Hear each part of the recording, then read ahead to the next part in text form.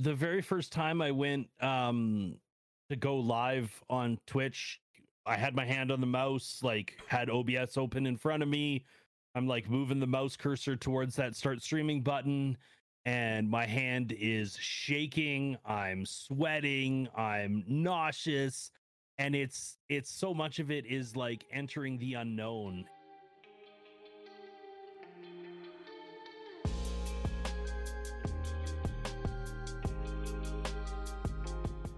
Welcome to episode 2 of AOcast, a monthly podcast where we focus on video games, mental health, live streaming, and how it all intertwines. On this episode, we dive into the topic of anxiety and isolation with our special guest For the Win. If you have any questions or want to continue the conversation, I stream every Monday, Wednesday, and Friday at 8 p.m. Eastern over at twitch.tv/AgentOrange, link in the description below. Now, on to the conversation. Without further ado, let me go ahead and get some introductions going. My name is Agent Orange.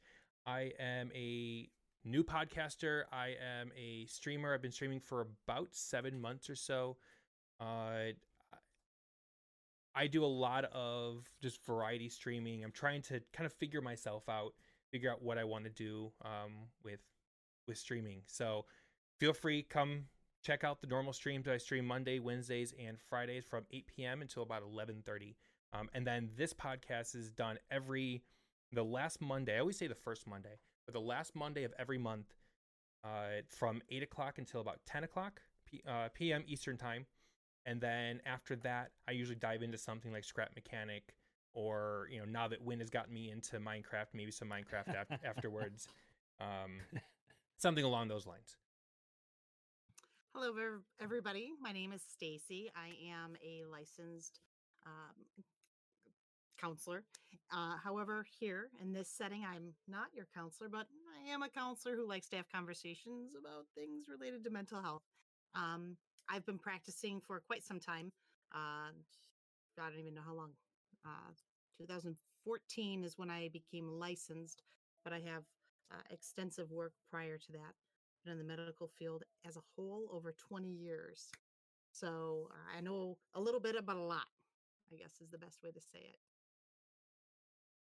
Right on. Hey guys, how you doing? My name is Win. You can catch me. I'm a full-time content creator. So I create content for Twitch and for YouTube. So twitch.tv/forthewin, just like my name. youtube.com/win1983. That's the letters WHYN, numbers 1983. On top of that, I also do podcasts completely unrelated to this one. We talk about board games and that sort of stuff. Pre-COVID, I was angling towards doing professional speaking with regards to mental health advocacy and stuff like that. I like to get and I'm also a pusher of the fine qualities of Minecraft. So, we do what we can. All right, perfect. All right, so let's go ahead and dive into it. With you being our guest, Win, I want to kind of dive into who you are, what got you started into streaming itself, and then really hear about, I guess, your story of anxiety, isolation, all of that, like kind of where you struggled. So first, how'd you get into streaming? I started streaming, my goodness, I don't know. We're coming up on it's over 2 years anyways. Over 2 years ago, because I've been an affiliate for 2 years. So it's been over 2 years that I started streaming, and honestly, like, my origin story was that I have fond memories. I'm old as dirt to begin with compared to a lot of the people who hang out on Twitch, right? Like, I'm 37. I know the feeling. And I and I have fond memories of being a pre-teenager, being 12 years old, 11 years old, what have you, even younger than that even, and going to a buddy's house and playing some sort of video game, probably on the 8-bit Nintendo or the 16-bit Super Nintendo or something. And that was our social time. That was our entertainment time. That was everything. And then as technology grows and evolves and that sort of stuff. It moved away from couch co-op and it moved on to online multiplayer and that sort of stuff, which it just doesn't have the same impact. Like it just doesn't have that same connection of physically sitting on a couch beside your buddy, seeing his reaction when you snooker him in some way in a video game or something like that. And it like and streaming brings a very small amount of that back. Like, is it the same as the real thing? No, it's not. It's not at all. But it does bring you that half a step closer. And I am a fairly true-blooded extrovert. Like, I love people. I love communicating with people. I love connecting with people. I love talking. And talking to myself and screaming at my TV while playing a video game just doesn't have the same vibe. I want people yelling back. When it comes to your streaming, where do you feel the anxiety? I guess we can start there. Man, where don't I feel the anxiety? I'm sure that many of you are familiar. I know Stacy will definitely be familiar with the term imposter syndrome. Yes. Like imposter syndrome absolutely like attempts to run my life. And I have to fight it, probably 3 times as hard as I fight various enemies in the video games I'm doing. But like you constantly have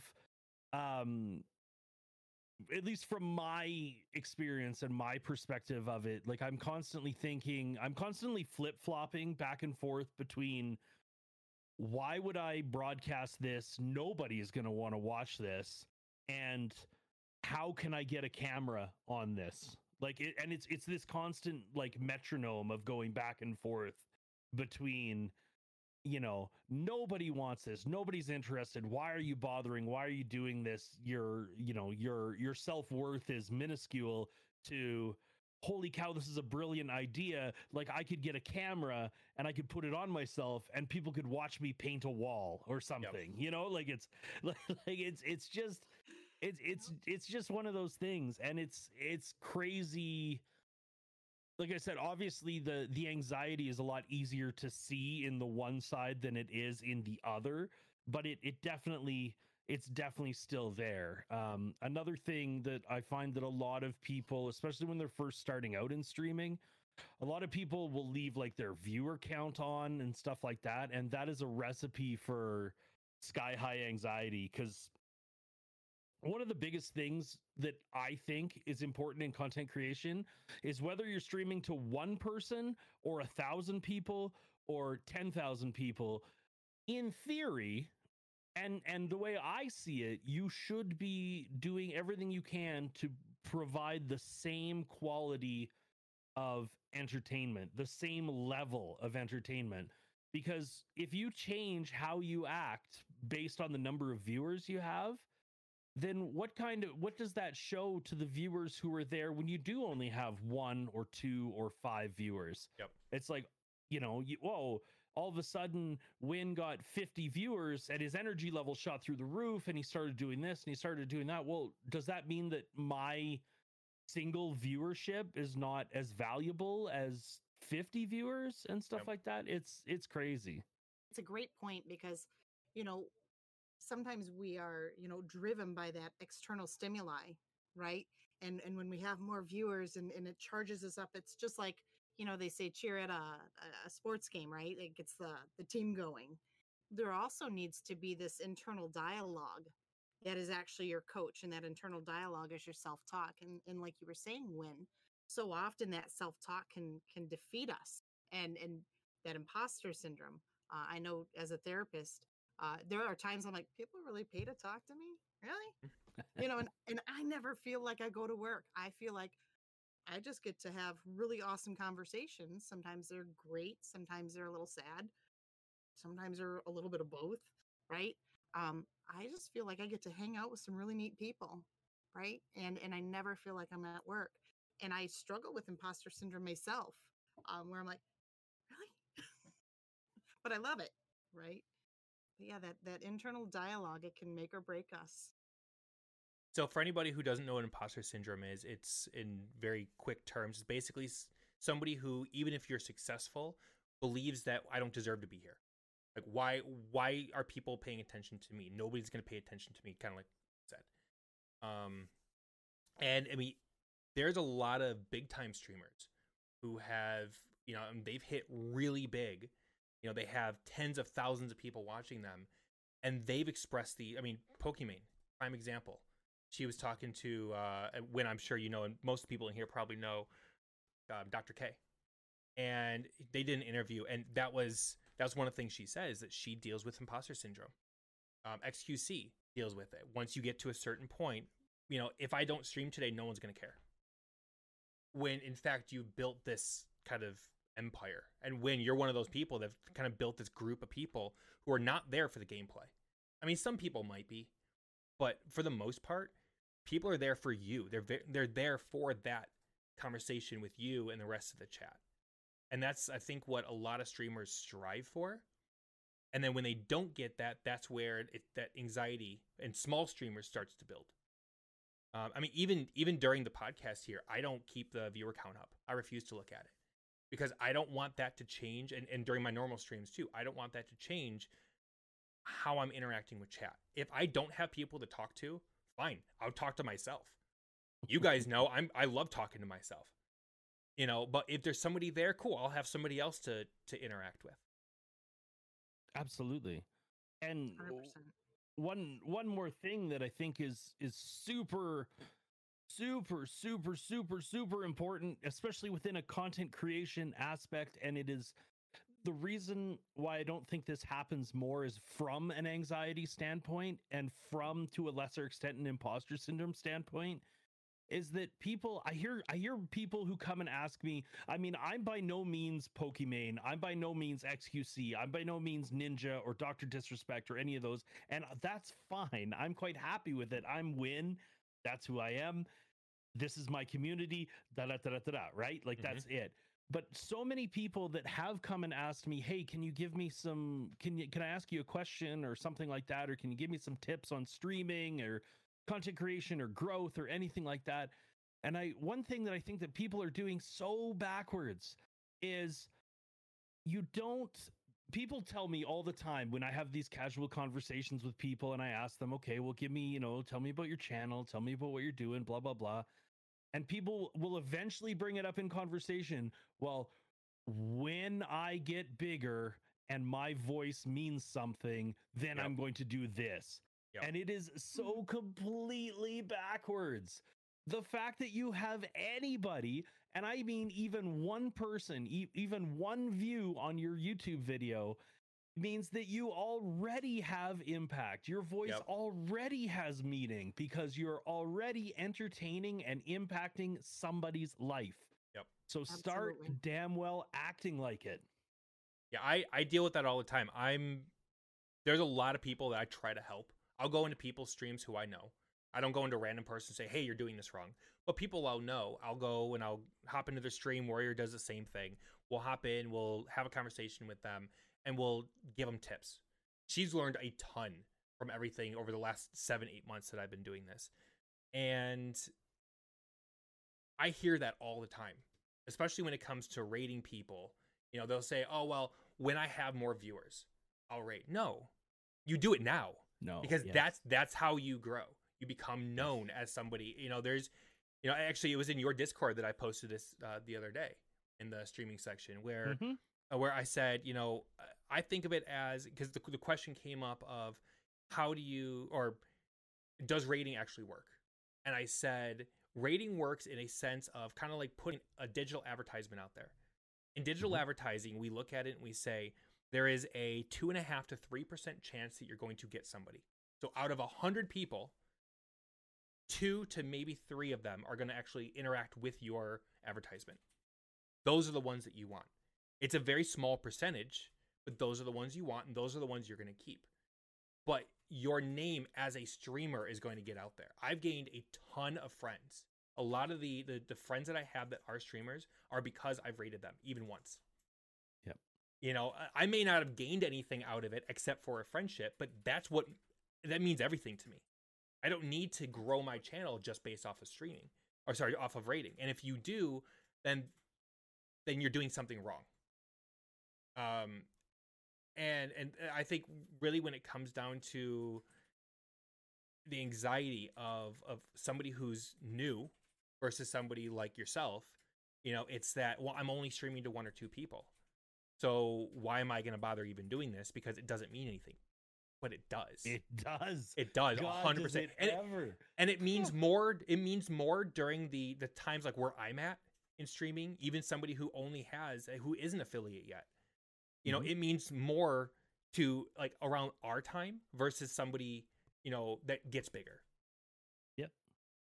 You know, they say, and I've read this in a few different places, they say that in order for your name, because basically your channel is your brand, your channel is your company, and you know, you need to understand that you're not straight out of the gates, like unless you have some sort of weird, like grew up, like got brought up in a test tube or something, and you have some sort of Shroud or Ninja or, you know, XQC level of innate talent when it comes to certain video games, you're not going to come out of the gates with your brand, and you're not going to be the McDonald's, you're not going to be the Subway sandwiches, you're not going to be the big dog at the bowl. You're going to start off as the mom and pop shop who's grinding it out. And in terms of marketing and getting your brand out there and getting your name out there, like, it's said that you need that somebody doesn't even know who you are until they've heard your name from 5 sources. 5 sources before somebody actually has it ingrained in their head. Oh, that's who Win is. So when you raid someone, again, typically, like the alert will go off on the screen. That's 1. Your name will pop up in the chat. That's 2. And the streamer will generally acknowledge you. That's 3. So you've done over 50% of the work just by rating, just by going through the process. Even a host, host, 100%. Like there's people that, you know, that don't stream and will host, and they have 100 followers because people are going and taking a look at what they're doing. And then, you know, hey, maybe this person is going to stream at one point. Well, like you said, you've done the majority of the work just by hosting or just by rating. You know, and go ahead. No, go, please. I was going to say, what do you think it is that drives people to want ratings? What is it that makes people want that? What made Facebook what it is?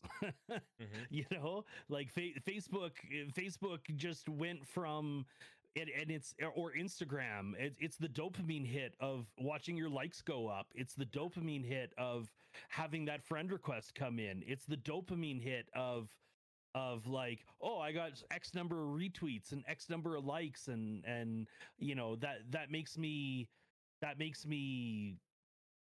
the cool kid or what have you. It's a status thing. Absolutely. Or Randy, what do you think? Or, you know, I'm 100% with Win on this. It also adds the, you know, I'm now relevant. As somebody who's a streamer, it's now even 1 follower, 1 subscriber, 1 something, adding that 1 extra person to your list is now, well, I actually mean something to this community. You know, and then of course, I mean, unfortunately, you end up getting into a situation where somebody doesn't get a follower for 3-4 days or 3-4 streams, and then that kind of subsides. But then they get a follower again, and it's that rush of, oh, cool, I'm now relevant again. You know, and unfortunately, that type of up and down tends to, especially, and kind of to your point, Win, earlier about looking at the numbers, it's very dangerous to look at the numbers. I look at my numbers all the time, but that's from a very different analytical standpoint. And I think there's a lot of people out there that look at it from an analytical standpoint, but it's I get trapped into that too of, well, crap, I haven't gotten a follower in 5 streams. You know, am I doing something wrong? And really, in the end, it's not about doing something wrong. You just haven't hit the right market, or you haven't done this, or you haven't done that. And sometimes it's not things you can control. You know how brutal it is when you start out streaming and something like that? And I fell into this trap. I fell into this trap for a year and a half. Okay. Yep. I fell into the trap of being like, I'm going to try to create content that will appeal to everyone. I want every single individual person who like clicks through to twitch.tv/forthewin. I want those people to come in and be like, oh, hey, you know what? I really jive with this. I really enjoy what I'm watching. I'm going to click that follow button. I'm going to consider subscribing or whatever, what have you. And like, it is so completely mind-boggling that when you finally realize that if you put all of your energy into trying to appeal to everybody, in actuality, you're going to appeal to nobody. To nobody. Yep. Exactly. Because you don't have a niche, you don't have a platform. You're like, oh well, you know, I'm a little bit Fortnite, and I'm a little bit Minecraft, and I'm a little bit I don't know, like weird retro puzzle games that nobody's ever heard of, and you know, and then the people who are watching you are like, I don't know what this is. Yeah. Like there's like, now I'm confused. Yep. Absolutely. You know, it's interesting you say that because I remember going through graduate school and everybody knew what they wanted to do when they, you know, I want to be this type of counselor and specialize in this or that. And I went through and, you know, one of my main focuses was grief and loss and still today is, but I didn't know what on a big scale I was going to do. And whenever we went around the room and we all introduced ourselves, I would come back saying, I don't know what I'm going to specialize in. I'm going to let it pick me. And the class would kind of just stare at me and I'm like, I don't know what I'm good at yet. Yep. I'm going to just kind of go out there, wing it, fake it till I make it and figure it out. And I ended up in a field I never even knew existed. Right. Yeah. One of my specializations with the psych evals I do, I never even knew it existed. I mean, I knew it existed, but I didn't know. And I did hold true to my grief and loss, but um, it was incredible just kind of opening up my mind and coming into a space where I could have a little bit of everything and see just where my gift landed me. And I think that's so important when it comes to streaming and podcasts and whatnot, is just to open your mind and say, hey, maybe what I enjoy isn't my gift, but there's a gift, you know, for me to share with others. Yep. Right. And that's the thing, like kind of to my point earlier, if you, Stacey, if you were to come out of the gate saying, this is what I want to do, I'm going to jump completely into this, you may end up at a certain point where you either decide to change what you're doing because you're no longer happy, or you just get stuck in it and you end up continuing to not be happy. You know, I mean, you could make it and, you know, go 15, 20, 30, 40 years in the industry and be perfectly fine. But there's that chance. So by putting yourself out there and saying, you know, hey, I don't know what I want, you know, which is kind of the point I'm at right now of saying, I don't know what I want. So let me figure it out. As I'm going, let me figure it out. And I think for me, that helps keep the anxiety down a little bit because I'm doing this for myself. And I'm not doing this to please the masses, you know, or to please my friends. You know, it took certain things to fall into place for me to be able to figure out, hey, I want to try this podcasting thing. You know, it took meeting certain people, having, you know, staying to a certain regimen of only 3 times a week. And then, you know, the other 2 nights, I haven't been able to do it recently, but the other 2 nights a week, I'm watching other people's streams and, you know, interacting with people. During the day, I'm interacting with people, making friends. You know, that's how you build a community. Network, my friend, network. Yep. And networking is not follow for follow. Like, there are so many. I got into a huge argument with a member of my community actually about this. Again, this person was a smaller streamer just coming up, trying to find his way, and he found himself in one of those, like, I can't even remember what it's called now, but there's a lot of groups out there that are like, you know, you follow all these people and they'll all follow you, and then there's like it's a whole weird, it's like the old pyramid schemes, even though, I mean, pyramid schemes are still very much a thing, but it's the same kind of thing, right? Like, nobody benefits from this, because like, sure, you're going to see your numbers inflate. You're going to see yourself going from maybe 1, 2, or 3 viewers, like CCV kind of thing, and you'll see it shoot up to 30 or 40 or whatever the hell it happens to be. But you're not actually streaming to anyone. You're streaming to a bunch of people who have your stream open in a window, muted, kicked off to the side of their computer. They're not engaging with you. You're not you're not interacting with people. You're not growing a community with anyone. You're not building relationships with anyone. Man, I'll tell you what, like some of the best relationships, believe it or not, like some of the best relationships that I've found in the last little bit have actually come from a really crappy situation that happened within my channel, you know, where I got to meet people like Mr. and Mrs. Agent Orange, you know, and I got to meet people like this lovely lady that I know that streams it's roast beef, right? Like I got to meet these people, but I never would have had an opportunity to meet and interact with these people in such a way had it not been for a really, really negative situation. Yep. And it's really easy to take that negative situation and say, this is absolutely horrible.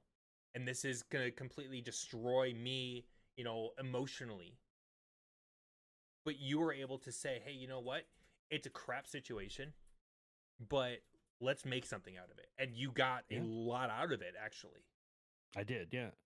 Yeah, and again, it's kind of about like understanding that that like Twitch is a marathon, you know?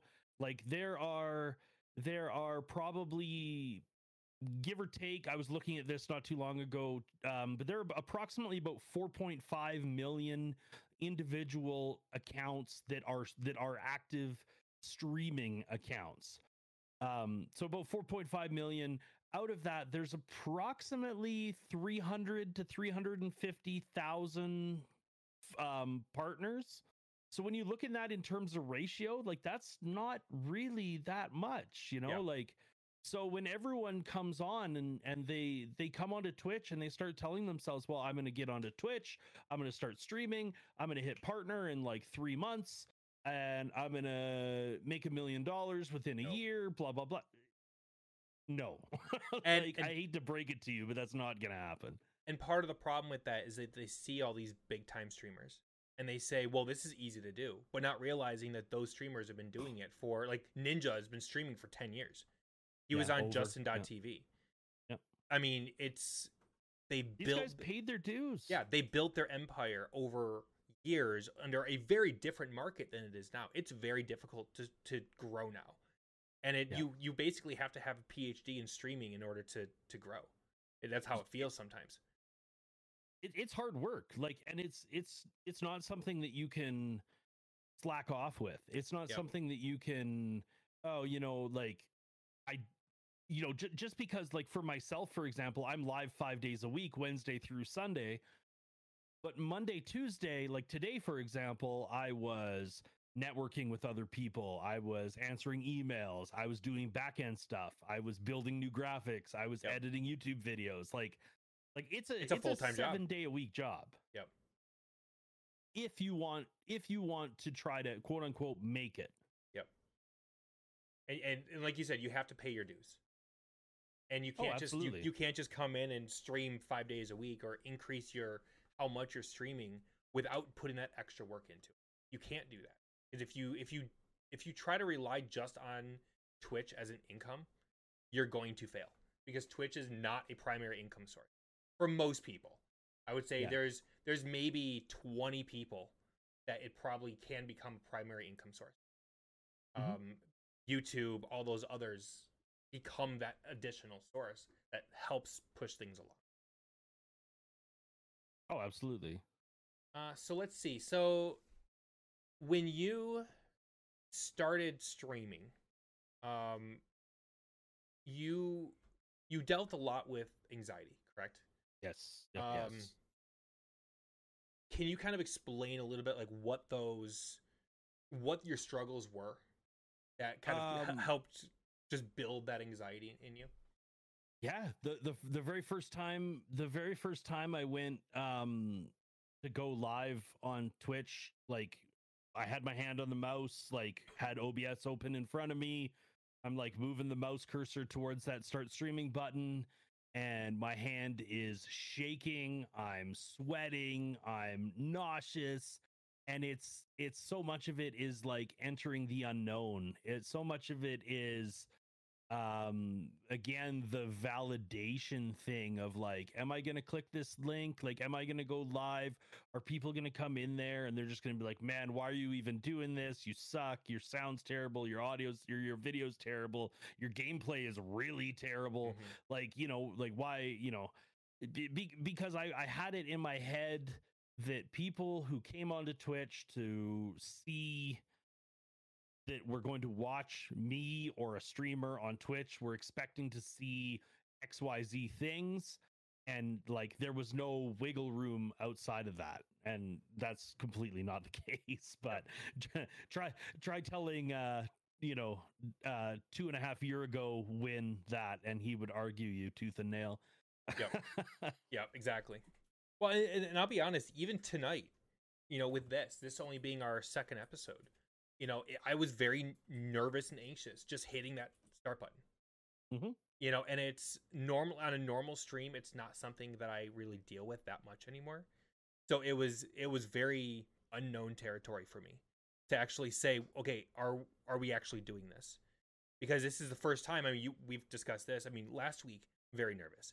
This time, I look at it and I say, okay, well, we have a guest in here to build a conversation about these types of things.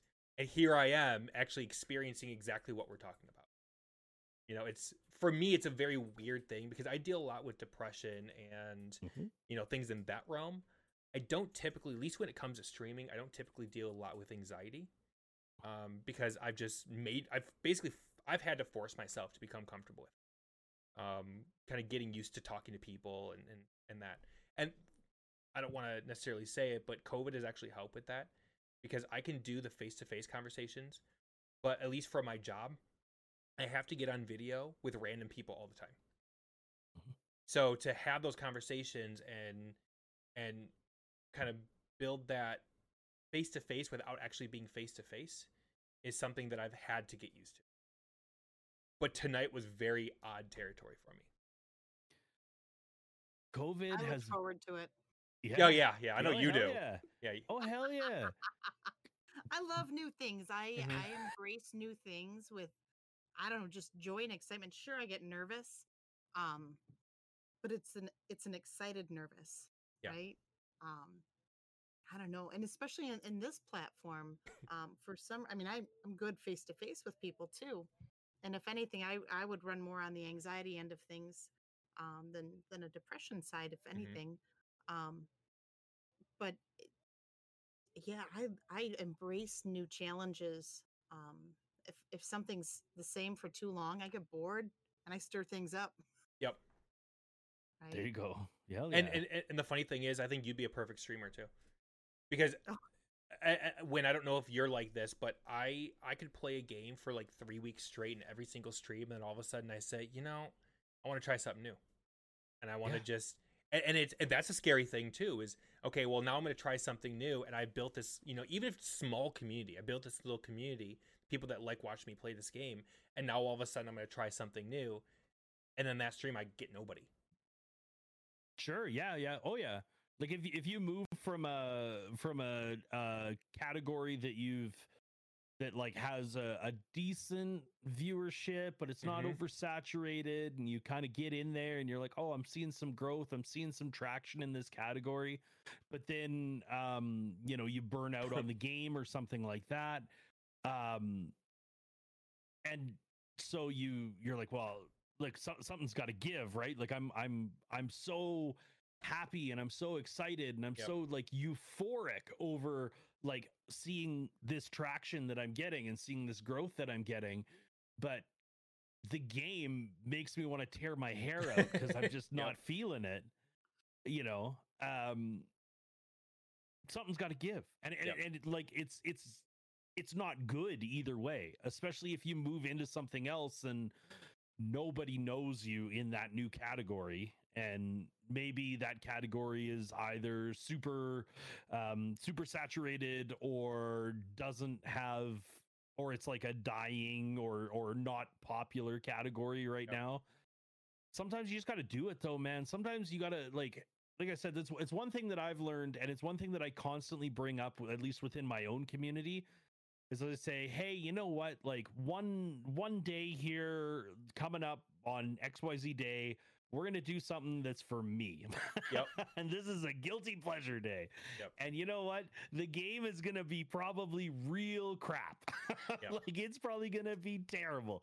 And we're probably not gonna get any like new people in, but you know what? I need to do this for myself, and it's going to be my own like greedy, I need this, just come along with me. Like I promise we'll make it entertaining somehow, even if it's just like the whole lot of you like slinging mud at me for picking such a terrible game to play. Win, what's wrong with you?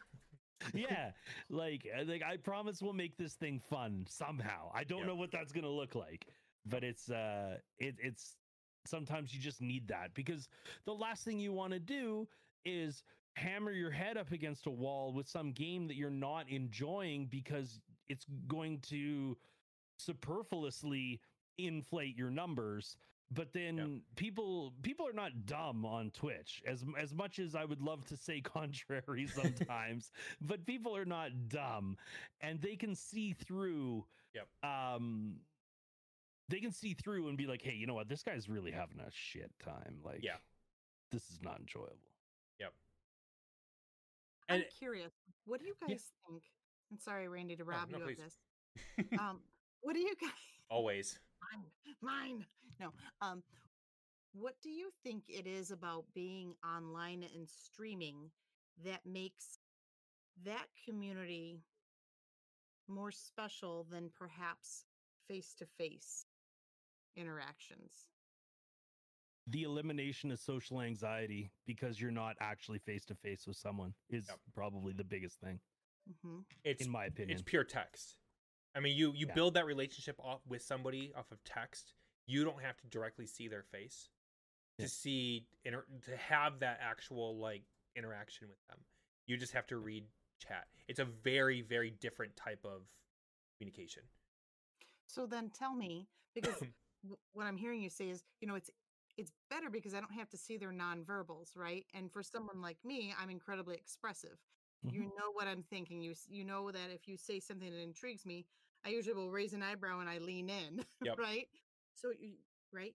And you miss that when it's text. So let me ask you this. When you're reading text, when you're reading comments, are you hearing it in your own voice? Are you hearing it in a voice that you think that person might sound like?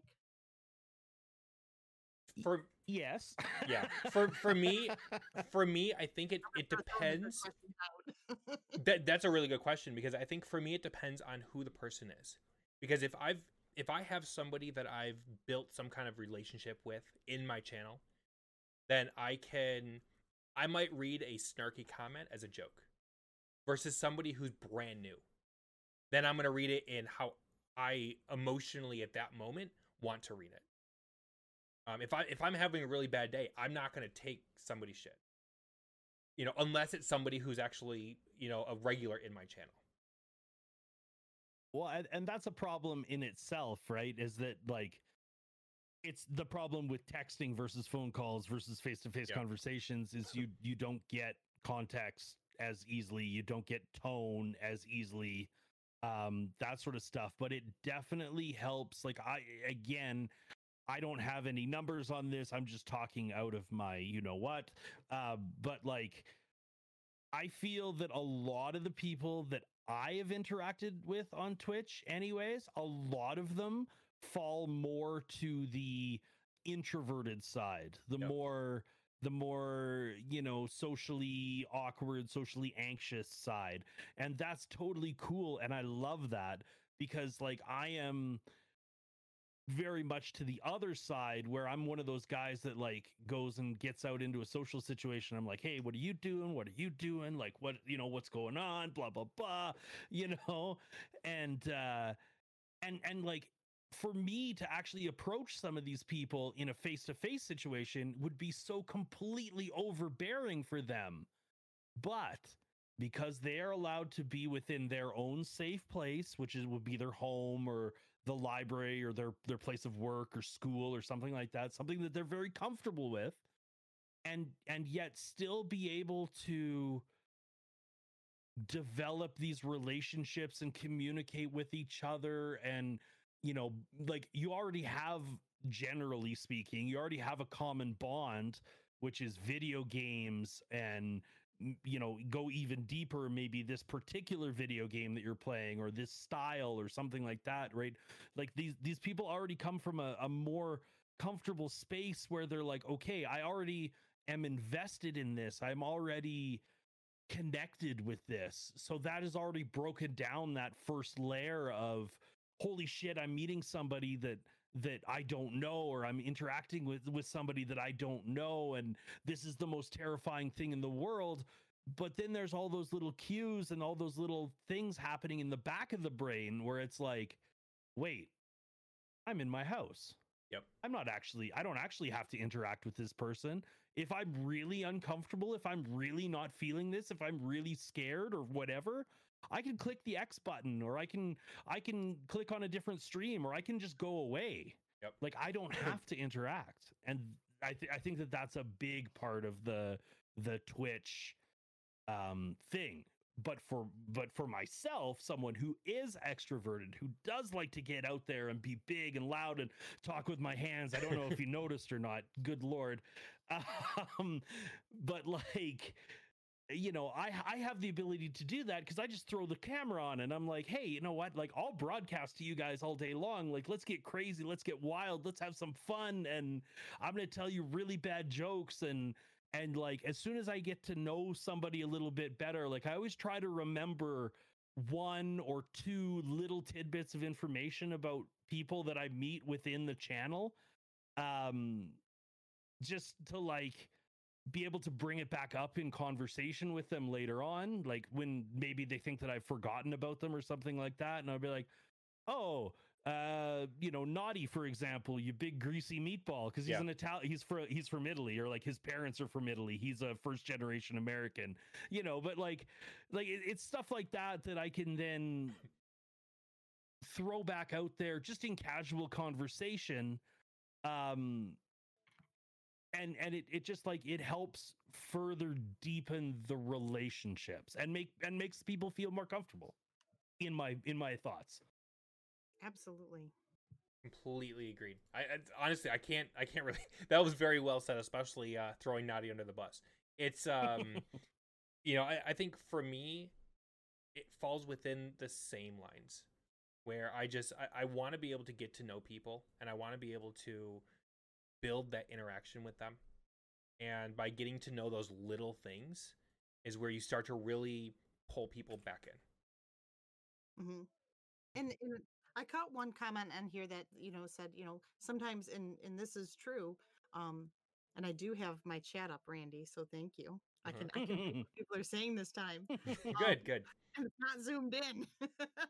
But I caught one comment that says, people aren't authentically themselves always online. Sometimes you get a different person, right? Yep. Now, Randy, you have the unique opportunity of knowing me many years. Is it an opportunity or a...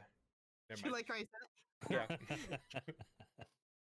I mean, we've known each other a very long time. Yep. And even before you and I were friends, we were in similar social settings because of my friendship with your parents. I'm curious, and I'm going to put myself in the spotlight here. In person, via text, and in this setting now, am I the same person? Am I different? I think you're one of those people who are very authentic, regardless of where you are. Fair, thanks. Yeah, no problem. I will honestly throw myself under the bus. I am very. I guess I can't say I'm very, very different, but I am different online versus in a normal setting. You're a very outgoing extrovert. So you tend to be a little bit more comfortable talking to random people, and and just having a conversation like this versus somebody like myself, who I would much rather just stay inside and be with my family. I would much rather do that than go out and hang out with other people. Now, I will do that. But when it comes to me being online, then I'm much more of an extrovert. I love to talk. You know that. Both of you know that. And it's me having that enjoyment of meeting new people and building that communication skill of talking to people. But there's no chance in hell I could do it outside of streaming, because I emotionally can't do it. I can't bring myself to go to some random stranger and say, "Hey, how you doing?" I used to be able to, but I think a lot of that, when it comes to the anxiety of just doing that, I pull myself back. I think that's so interesting, because like I feel like streaming has helped me reverse that. Like I said, I love to have conversations. I love to get to know people. I love to like interact with new people. But my anxiety side of this, my like social anxiety, is the fact that I am criminally terrible at initiating conversation. Yep. Until I started streaming. Yeah. Yep. And now I feel so infinitely more confident in just being able to go up and strike up a conversation with somebody that I don't know at all. And I absolutely like streaming has really helped me in that regard. And I think with that, it's you've been able to take something that is a fault and incorporate a new, I guess you can call it, talent, and help build that in. I've done that in other areas. I have not yet done that in an area where, at work, I have no problem doing it, but I'm much better sending an email or, sending a message versus calling somebody directly, because it's that vocal portion of it. In the real world, that still gives me a little bit of extra anxiety that I'm I don't like. And you're absolutely right, Randy. I will talk to strangers, and strangers will talk to me. I think I sometimes wear a light above my head that says, "We'll talk." Mm-hmm. I've been, Randy, you've heard many of the stories. I've been shopping, and I'll get hugs from people. They'll just want to tell me their story, and then I'll get hugs. And I don't care. I'll hug. Mm-hmm. And my spouse will, although very patient at times, 20 minutes will go by and I'm still just listening, right? And he'll walk away and he'll start grocery shopping. I'm like, I'll catch up. Yeah. Because I assume that if somebody stops and they want to start talking, that they have something they need to say. And you never know how that one moment can change your own life if we just open our ears and close our mouths and let our minds listen. Yep. Right, to the words that somebody is saying to us, whether it's in person or online, right? We can learn so much and grow to become better humans to each other, to ourselves, right? And that's with you, I think that puts you, being a counselor and a therapist, as a perfect industry for you to be in, because you're willing to just listen to somebody for 20 minutes in a grocery store. Most of us would be very slowly backing away. Yeah. And you know what? It's funny because being a counselor, I think I always knew I'd become one. Of course, I went down every other avenue because I spent 15 years in college dodging the ultimate end, right? Because I wasn't ready for it. And I've always enjoyed it. So for me, it was perfect. And kind of circling back to the imposter syndrome, I couldn't believe that there was a field I could literally just walk into and feel super comfortable, because I'd been in medicine. I knew codes already. I knew the ICD-10s, all that stuff. I knew notes. It was really kind of like just slide in. It was great. So yeah, it's an awesome field, but I won't steal the show and talk all about that. Oh, you're good. No, please do. It's a great field. And you know what? I'll say this. Some people have very bad experiences in therapy. Randy, you and I have talked about different experiences people have had. And I'd say, make sure that if you do go into counseling, that you seek out somebody that fits what you're looking for, fits what you need. There's counselors, there's psychologists, there's social workers that are LMSWs, right? And do additional counseling. Psychiatrists, that's a whole different, they're the ones that prescribe medication. They don't really do talk therapy, but the other three we do. And we each have a different school of thought and training, and just knowing what you're looking for and not being afraid to say, hey, that's not what I want. Could we try this or could we try that, right? Because when it comes to that care, that's your world, your life. It should be all about what you need and finding that resolution and that peace and that happiness. Right. So there's my plug for find a good therapist if you need one. And I know it's hard right now for people to find therapists, especially with COVID. A lot of them are booked up. They have they're Doing online. yeah. I know at least from what I've heard, some therapists are and even psychologists and everybody are actually taking on some extra clients because it's easier for them to just one right after the other just kind of get people in versus an in-person conversation. So 100%. for I know you won't be able to directly say definitively, but do you have any recommendations for anybody who might have problems finding a therapist?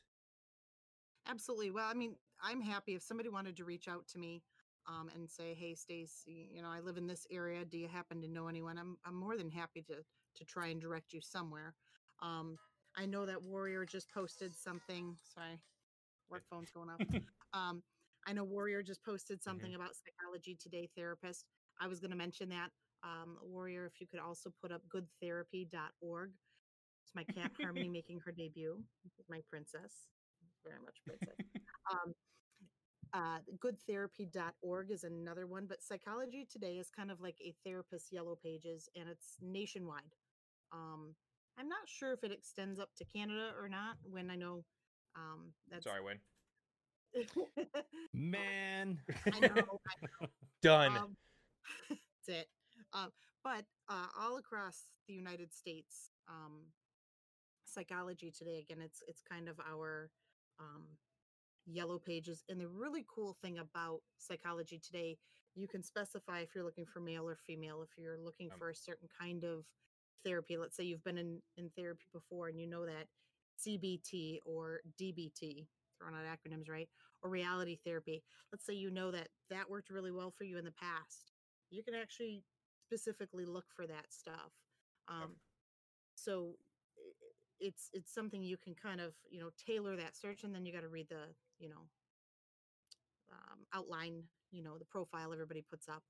um, I know where I work, I've helped a lot of our newer therapists. I'm a mentor to some of our newer therapists, and I've helped them create their profiles, and the work I do with them is to really dive in and say, okay, how do you want to help these people that come to you? What is it you want to offer them, right? And I can't say every therapist puts that kind of effort into it, um, but I know the ones I've worked with, we really take a good strong stand on how can I help. So yeah. And that's extremely important, kind of like Madeline just said. Therapy is not a one size fits all thing. Nope. I've been through a lot of therapists in the past. I mean, to me, a lot is 5-6 different therapists, and it's either it's somebody that I just didn't connect with, or somebody who moved away, or something. I mean, there is that connection that has to be made with a therapist in order for you to actually be able and feel comfortable enough to dive into the issues that you're having, in order to have the therapist kind of walk you through whatever. Absolutely. Absolutely. And I often say, and Randy, you've heard my spiel because I've said it enough times. When I meet somebody, um, I'm there to go on that journey with them. I don't lead. I follow. I walk next to you. If you sit down, sit down means we get stuck in a moment. I sit down with you, right? I always like to, I give a picture of a path and trees and benches and, very naturey because that's, I guess, my zen. Um, but I tell everybody, I follow your lead. Yep. Take me where you want to go, right? And my role, a good therapist role, is to ask a lot of questions and guide you to find your conclusions, your answers. Yep. We're not there to give you advice or give you the answer. That's not helpful. Yep. Finding your own answers and your own discoveries. And then another thing too is, as a therapist, a thing we need to do is make sure we're meeting that person exactly where they're at. So if somebody has social anxiety, right? Let's say somebody comes to me and they have social anxiety.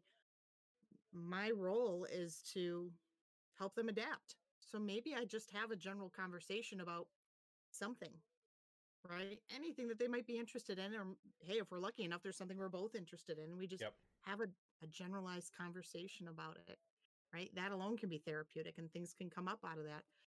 I've gone on walks with people. I've done walking therapy, done coloring. I play Pokemon Go with somebody. Um, That's it dope. worked. Yeah. Hey, if it works, it works, Awesome. right? Yeah.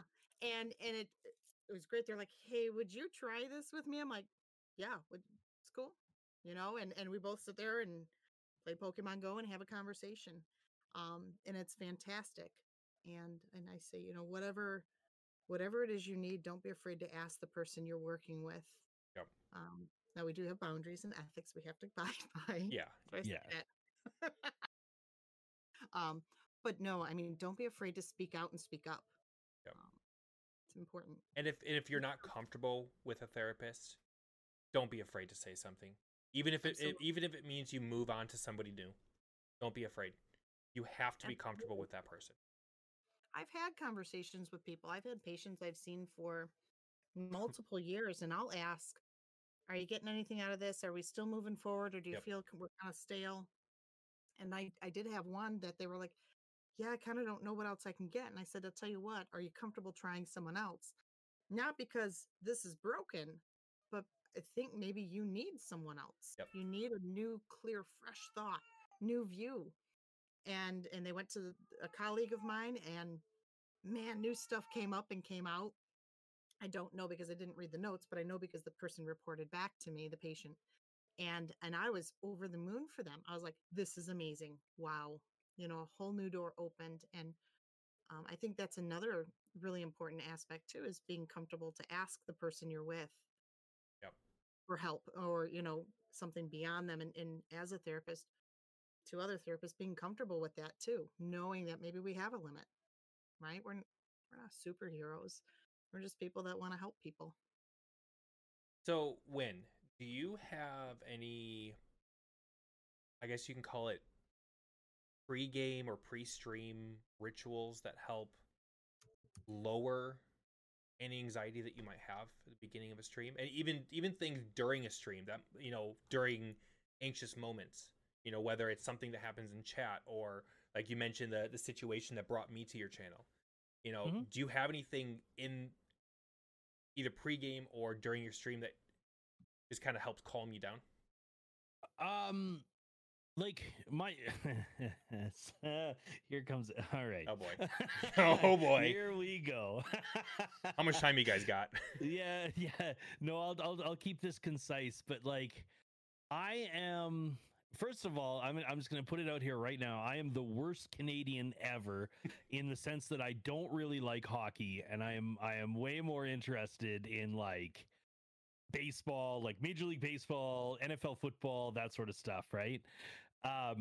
And I like, especially when it comes to baseball, because I am a huge, ridiculous, over the top baseball fan.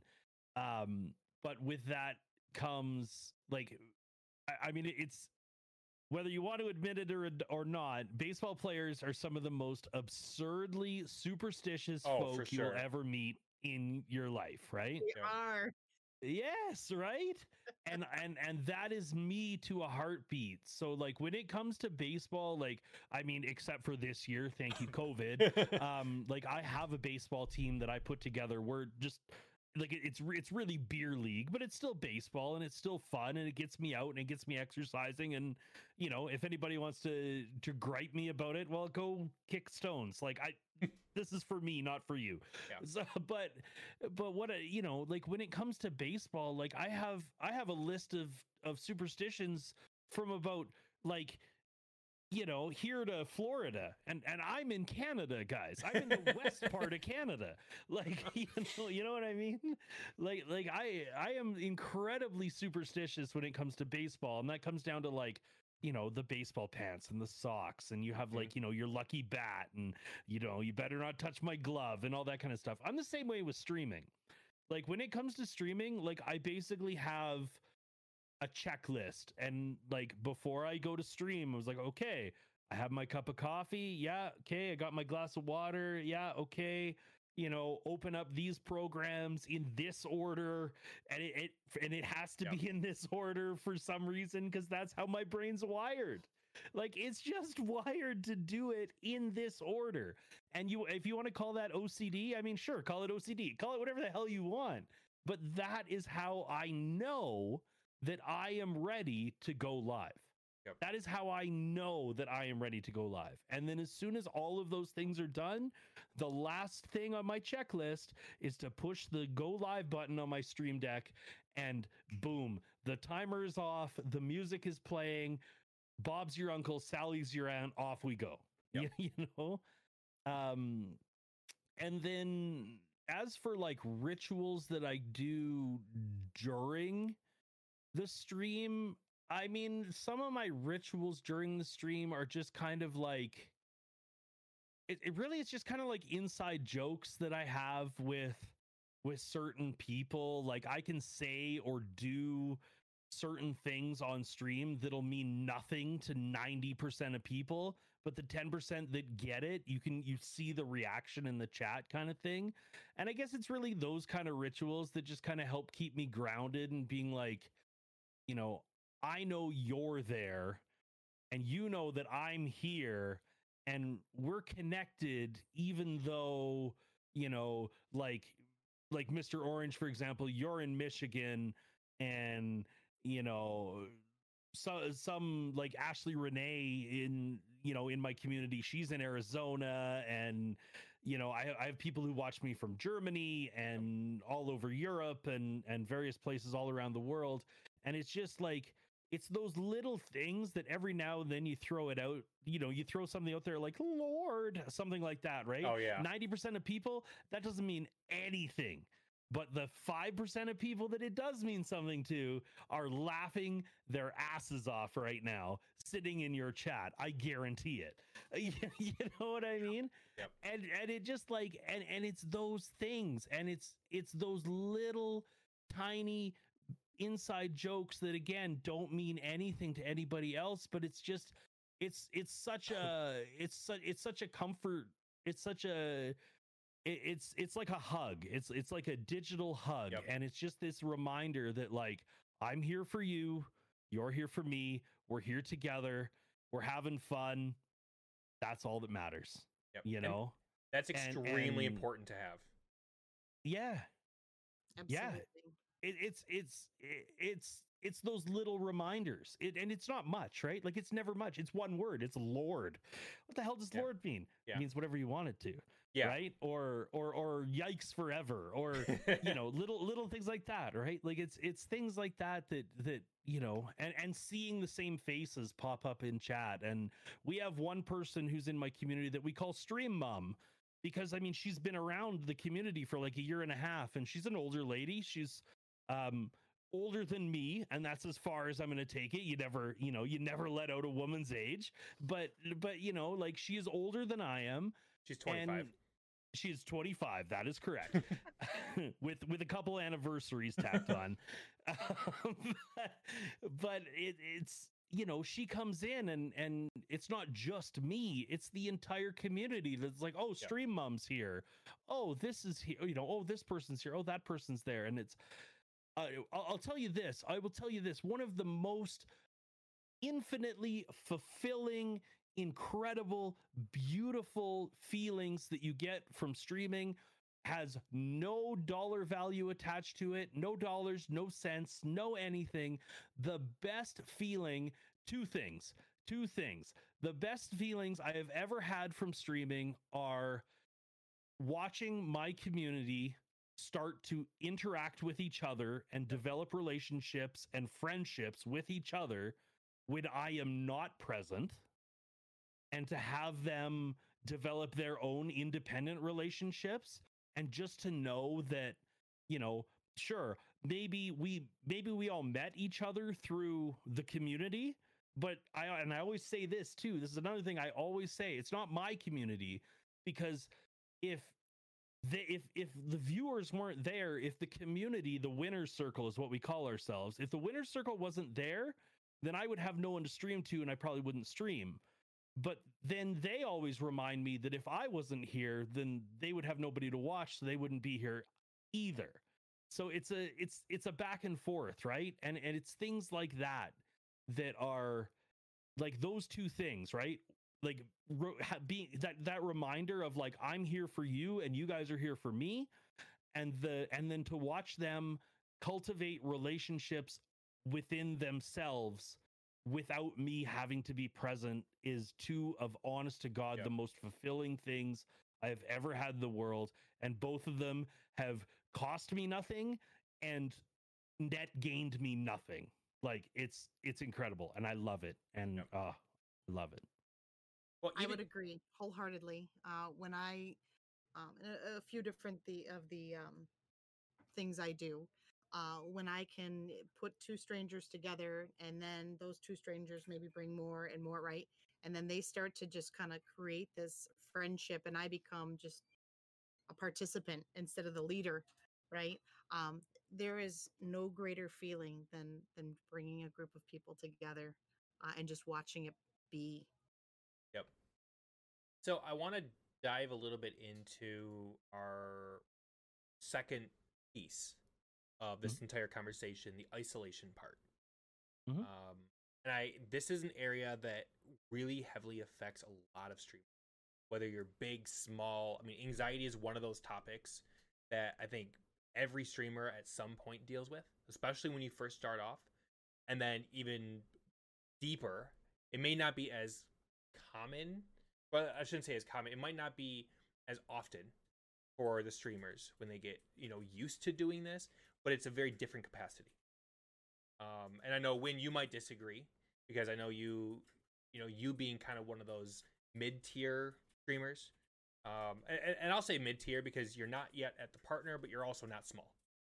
So kind of the mid-tier, you deal with a lot of the anxiety stuff, but you've also mentioned dealing with isolation.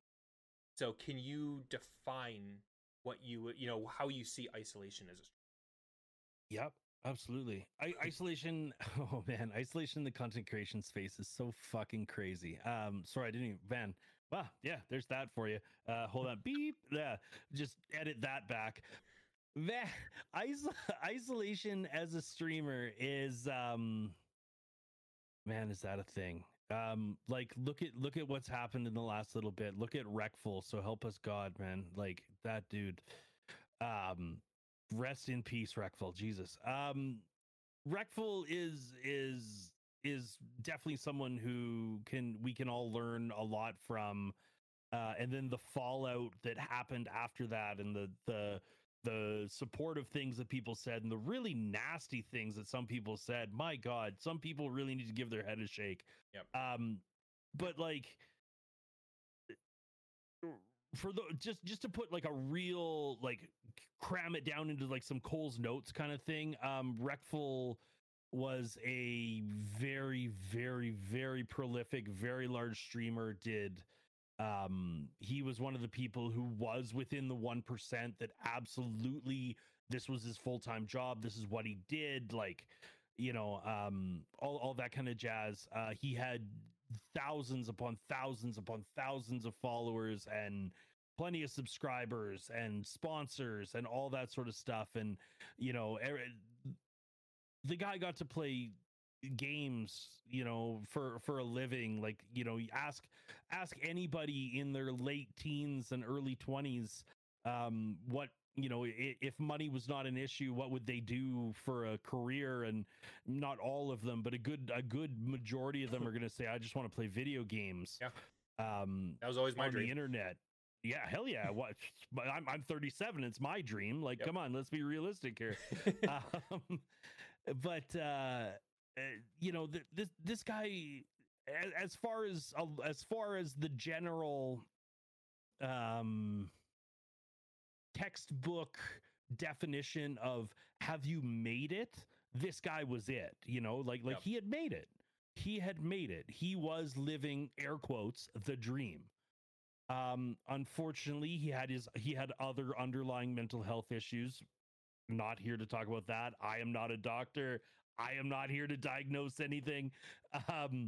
But he had some underlying mental health issues, and regrettably his demons got him, honestly, and he felt like he was in such a bad spot within his own life and within his own skin that he just couldn't handle whatever it was that was going on anymore, and he felt the need to take that final step and unfortunately take his own life. And that it's heartbreaking.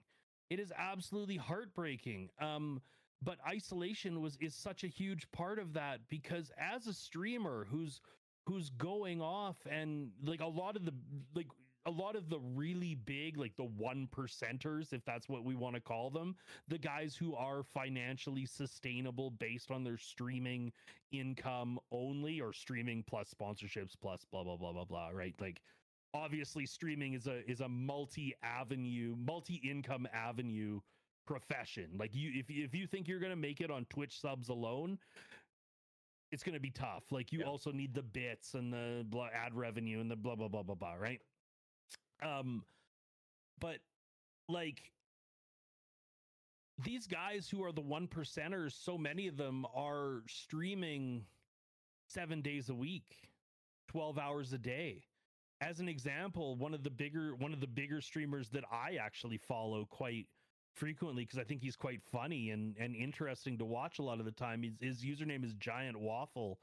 He's just a funny dude.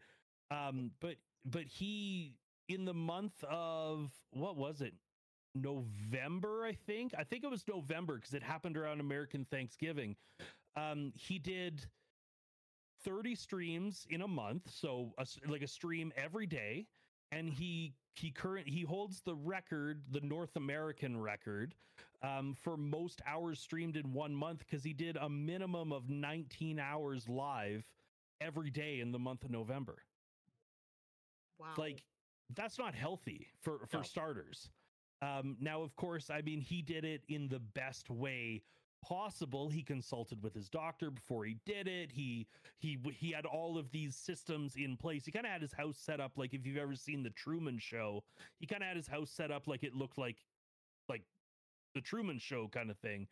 But I mean, like that gentleman was live on air 19 hours a day or more for 30 hours.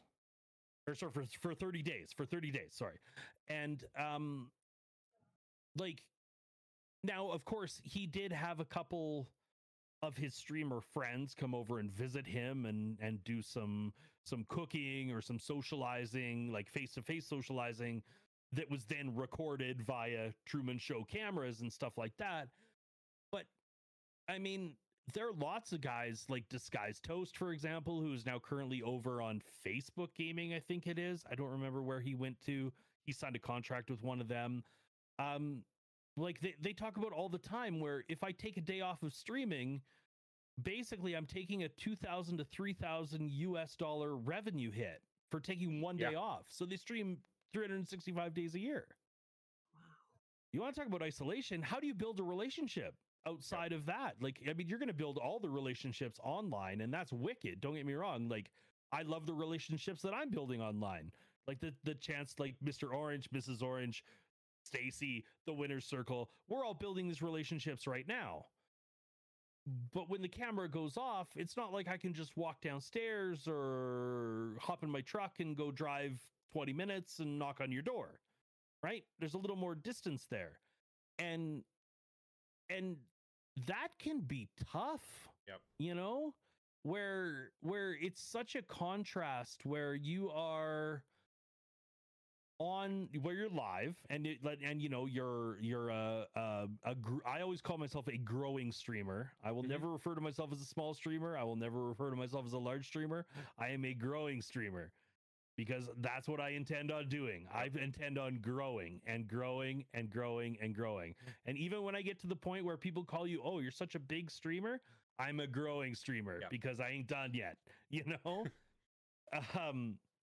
But like, you know, you develop all of these relationships with these folks, and you get these relationships online. But as soon as you're like, you can't be online forever. You can't run 24 hours a day online. So as soon as that camera goes off, it's like an elastic band almost. Like you're pulling yourself back. Oh, check out all this interaction I'm having. I'm like, you know, I'm having interaction all the way over here. But when the camera goes off, the elastic band gets let go and you get shot way the hell over there. And the sense of isolation and aloneness and depression and anxiety and all that kind of stuff that just like washes over you like a tsunami, and you're like, shit. Yep. This sucks, you know? And it's tough sometimes, and you're fighting demons all the time. So Absolutely. I think it's a great statement about how you get so charged up, and then I love the example. You snap it back, and then what? Right? I wonder if anyone watching or listening in the chat, anybody in the chat wants to chime in on that. That has me incredibly intrigued if anyone else experiences that, and how do you know, if you do experience that, how do you handle it? What do you do to manage it, if anything? Or are you looking for an answer? And what could I do? Maybe we could all together help. Yeah, absolutely. Like what, just quickly, one other thing is like when you're talking about isolation and that sort of stuff, I mean, obviously one of the facets of growing a content creation channel or growing any sort of like what a lot of people refer to as influencer kind of thing is that you're constantly interacting with people on various social medias and all that kind of jazz. So like, I mean, obviously you have a Discord server, Mr. Orange. I have a Discord server. Just about anybody and their dog, whether it's content related or not, has a Discord server nowadays.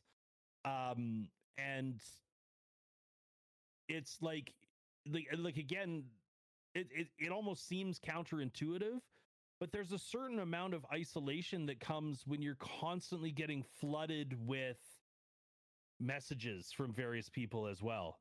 And like you're constantly dealing with people who are, hey, what about this? Hey, you know, can you help me with that? Hey, I just wanted to ask you this. Hey, that kind of stuff. And that's wicked. And like, it's flattering that you are constantly wanting to reach out and chat and that sort of stuff. And it feels real good.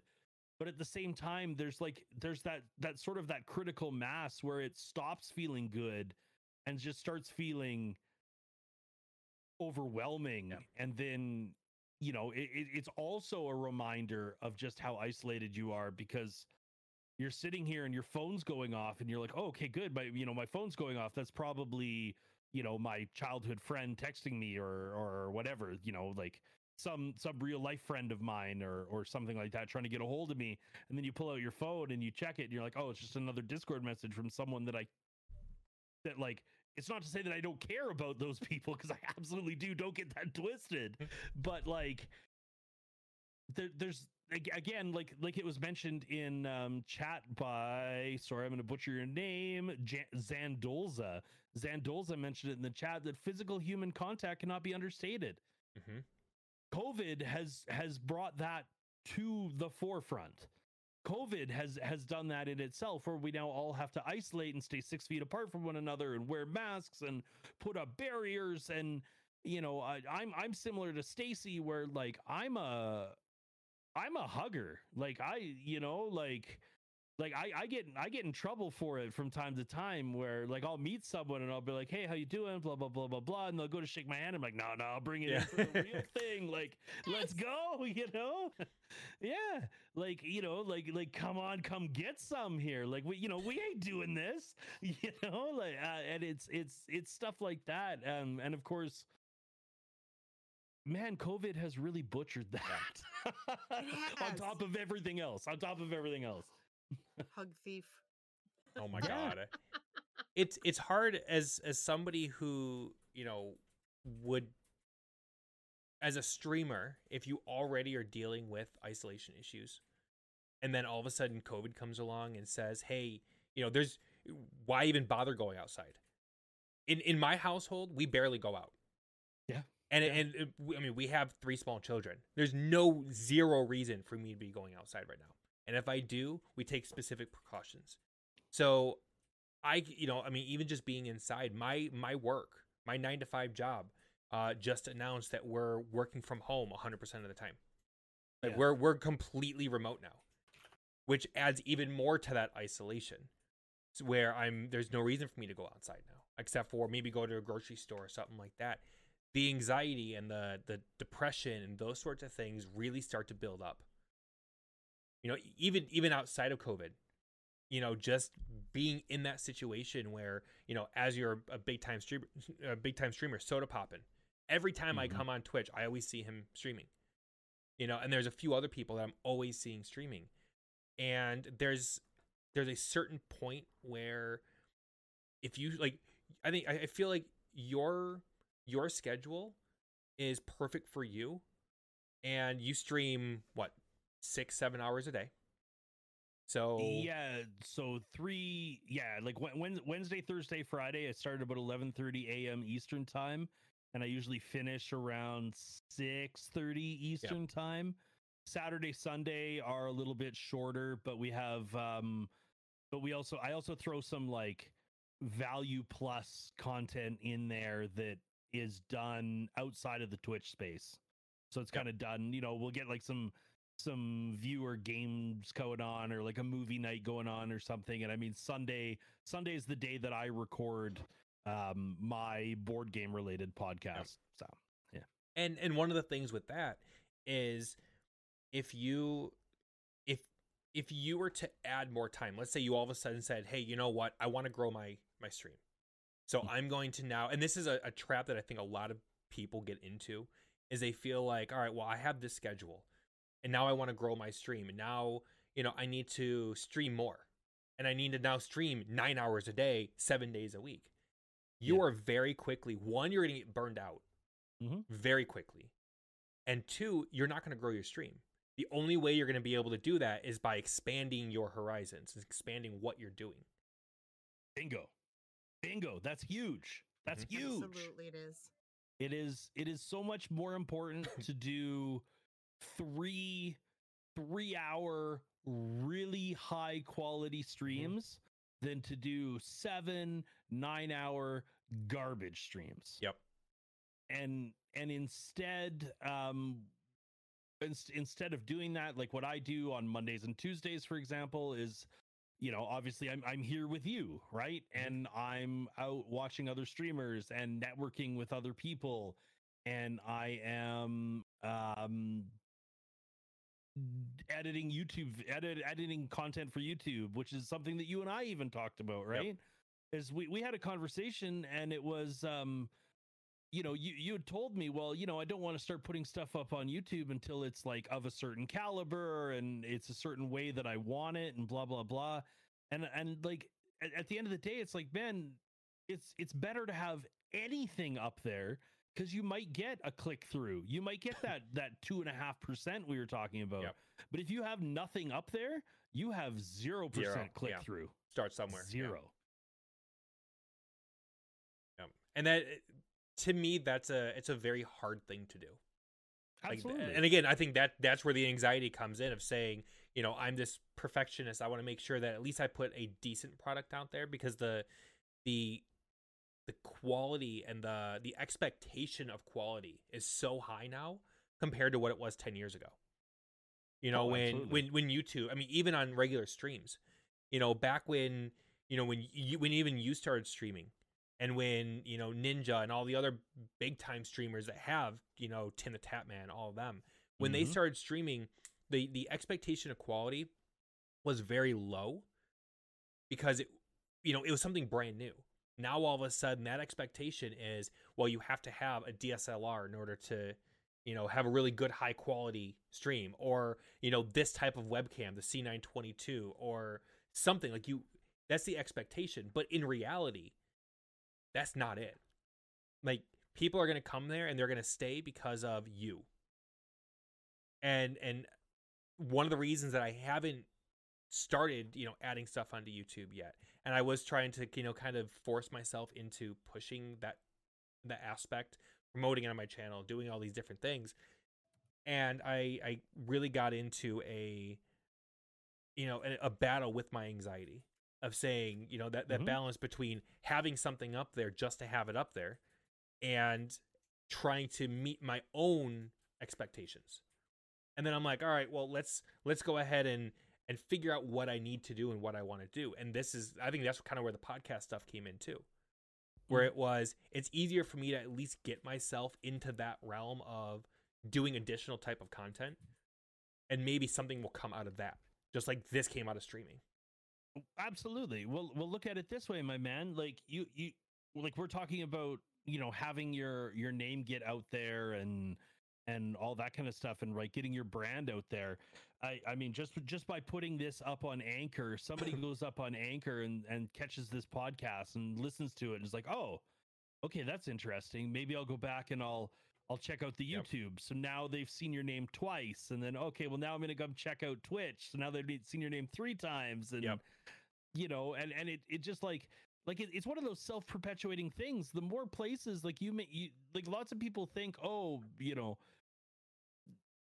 less is more. I mean, that's true to an extent, but you still need to get yourself out there, and you still need to be out there in as many different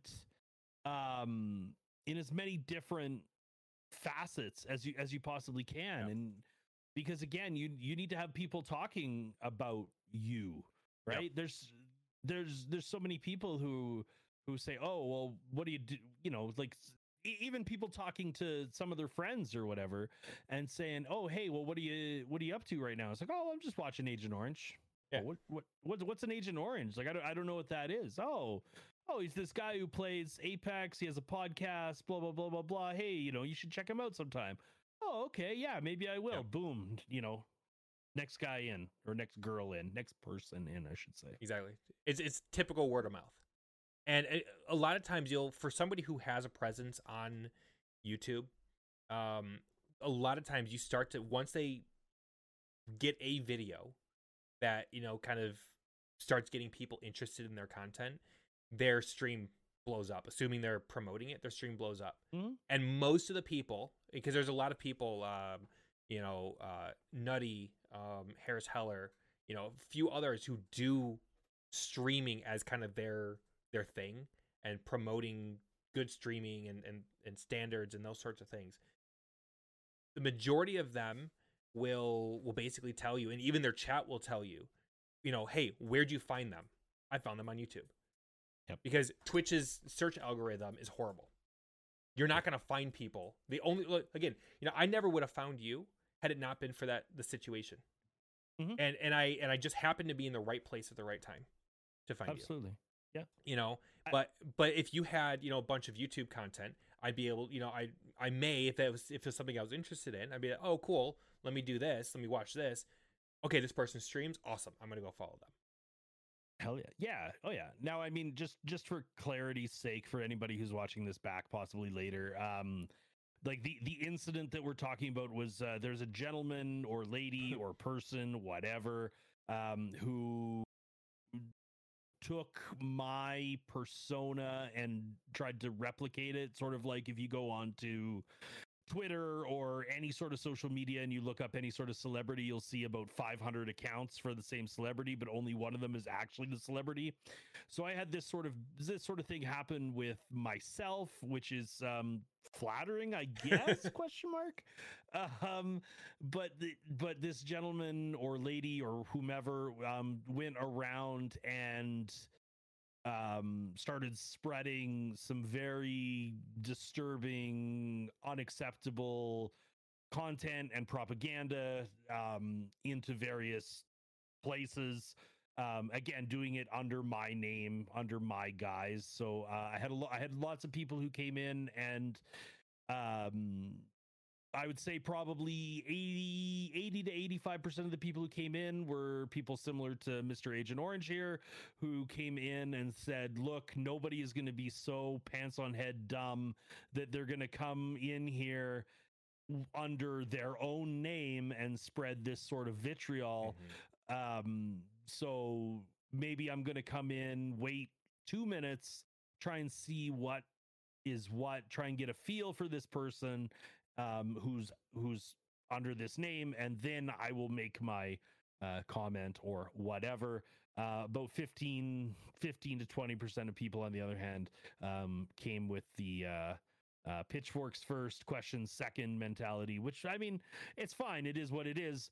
I'm happy to have conversations with the 80% and the people who want to come out like fist swinging and just like, you know, guns first kind of thing or whatever, right? Like aggression first, logic second.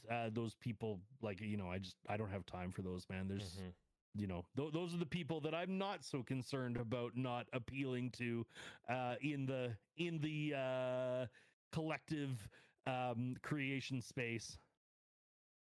Yep.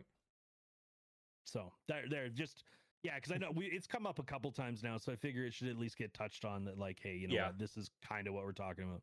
Yeah, and it was an unfortunate situation, but again, I think it was one of those learning experiences, or even me, for somebody who's completely on the outside. You know, even me being able to learn from what you had to go through. Watching a friend go through that too, right? Yeah. Watching somebody you follow experience that. I mean, it can happen to anyone, right? Yep. Oh, absolutely. Honestly, I think I came in probably about halfway through. Everything was happening. Yeah, and I was... It hurt me just seeing somebody like you, who's probably at least in my opinion, probably one of the most down-to-earth type of people. Thank you. And having you have to go through something like that. And I think, I mean, even Wreckful was very open about the trolls. Man, he was very open about his depression, everything he was going through.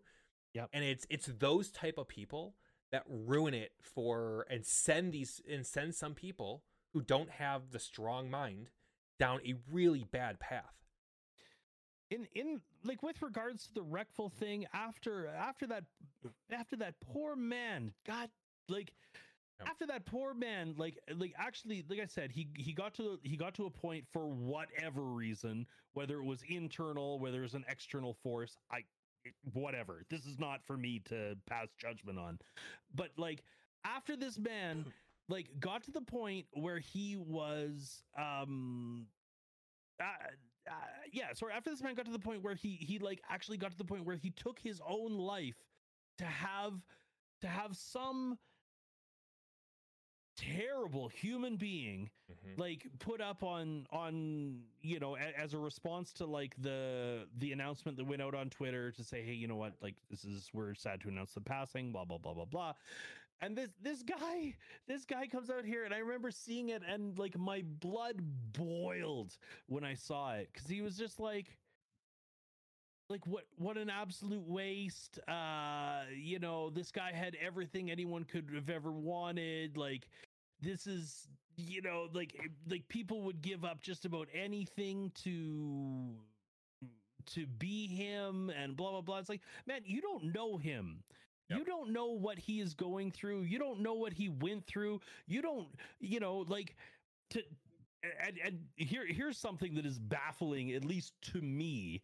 And it's one of those, like, you're in the shower doing your thing or whatever, right? And you're like, wait a second, there's like, this is this shower thought moment, right? Like, it's baffling to me to think, and I these people, I love these people, that there are people out there in the world who walk around day to day that aren't necessarily affected by anxiety or depression or something like that.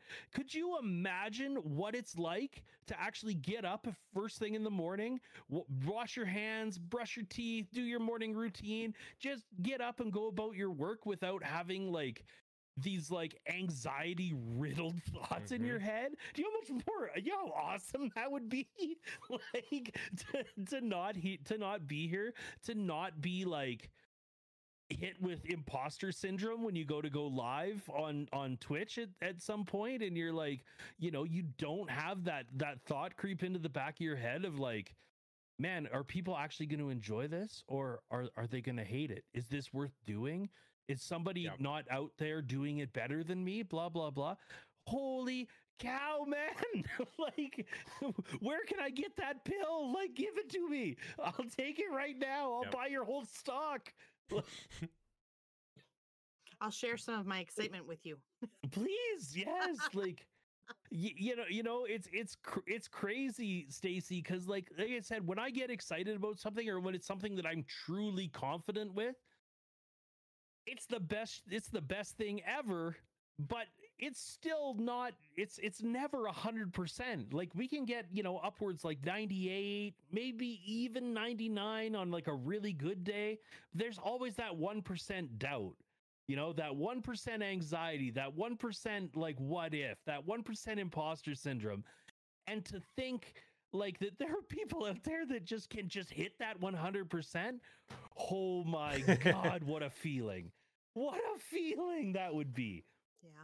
I think it's healthy to have some level of nervousness, right? Or again, Sure. like I said earlier, you know, excitement. Yeah, there's nervousness in there, but it's excitement, right? I joked last week and or last month, I should say, in this month, you know, I fluffed my hair around my headphones, right?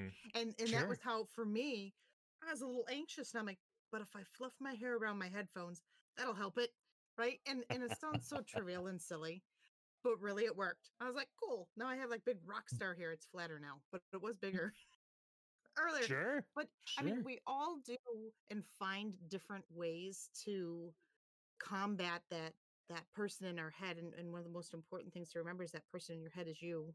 Yeah. Right. So either become friends with them or be their mortal enemy. Right. Becoming friends is way easier. Right. And so, like, for me, I have, I don't know, it's always a field day in my head. Joke, it's like a clown car constantly driving around in my head with music, clown music playing. And it's gotta be. Um, but no, I mean, because there's always something, some new adventure, right? And I think, like you're saying, you know, to hit that 100%, I don't even know what that's like, right? Either, because there is that little bit where I'm like, what if, you know? Yeah. I think that can be healthy for us too if we find a way, right, to help it not debilitate us, but maybe fuel us, right?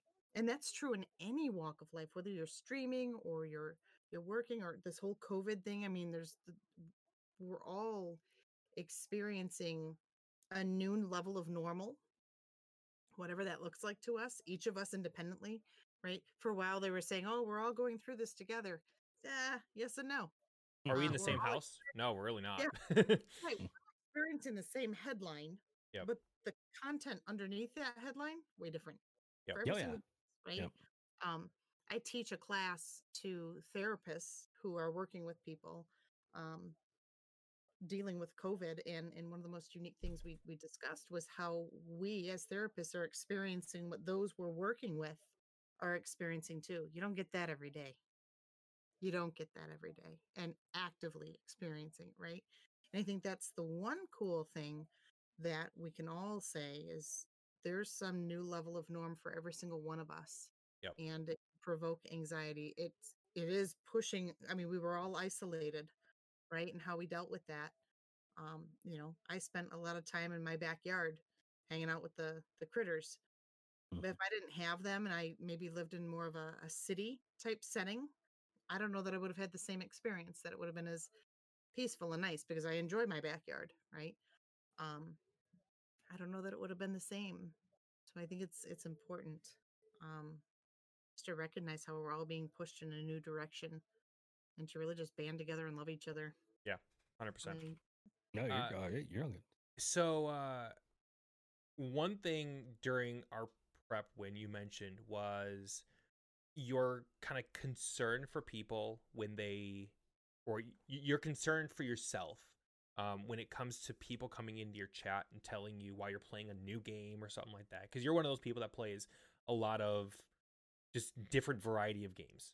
You have no fear to jump into a game that could potentially suck for you. But absolutely. Yeah. But when you get those people, like for instance, not too long ago, what was it, Last of Us, I think, where you kept saying, do not give spoilers, don't tell me how to play. How does it affect you when somebody comes into your stream and either gives spoilers or starts a backseat game?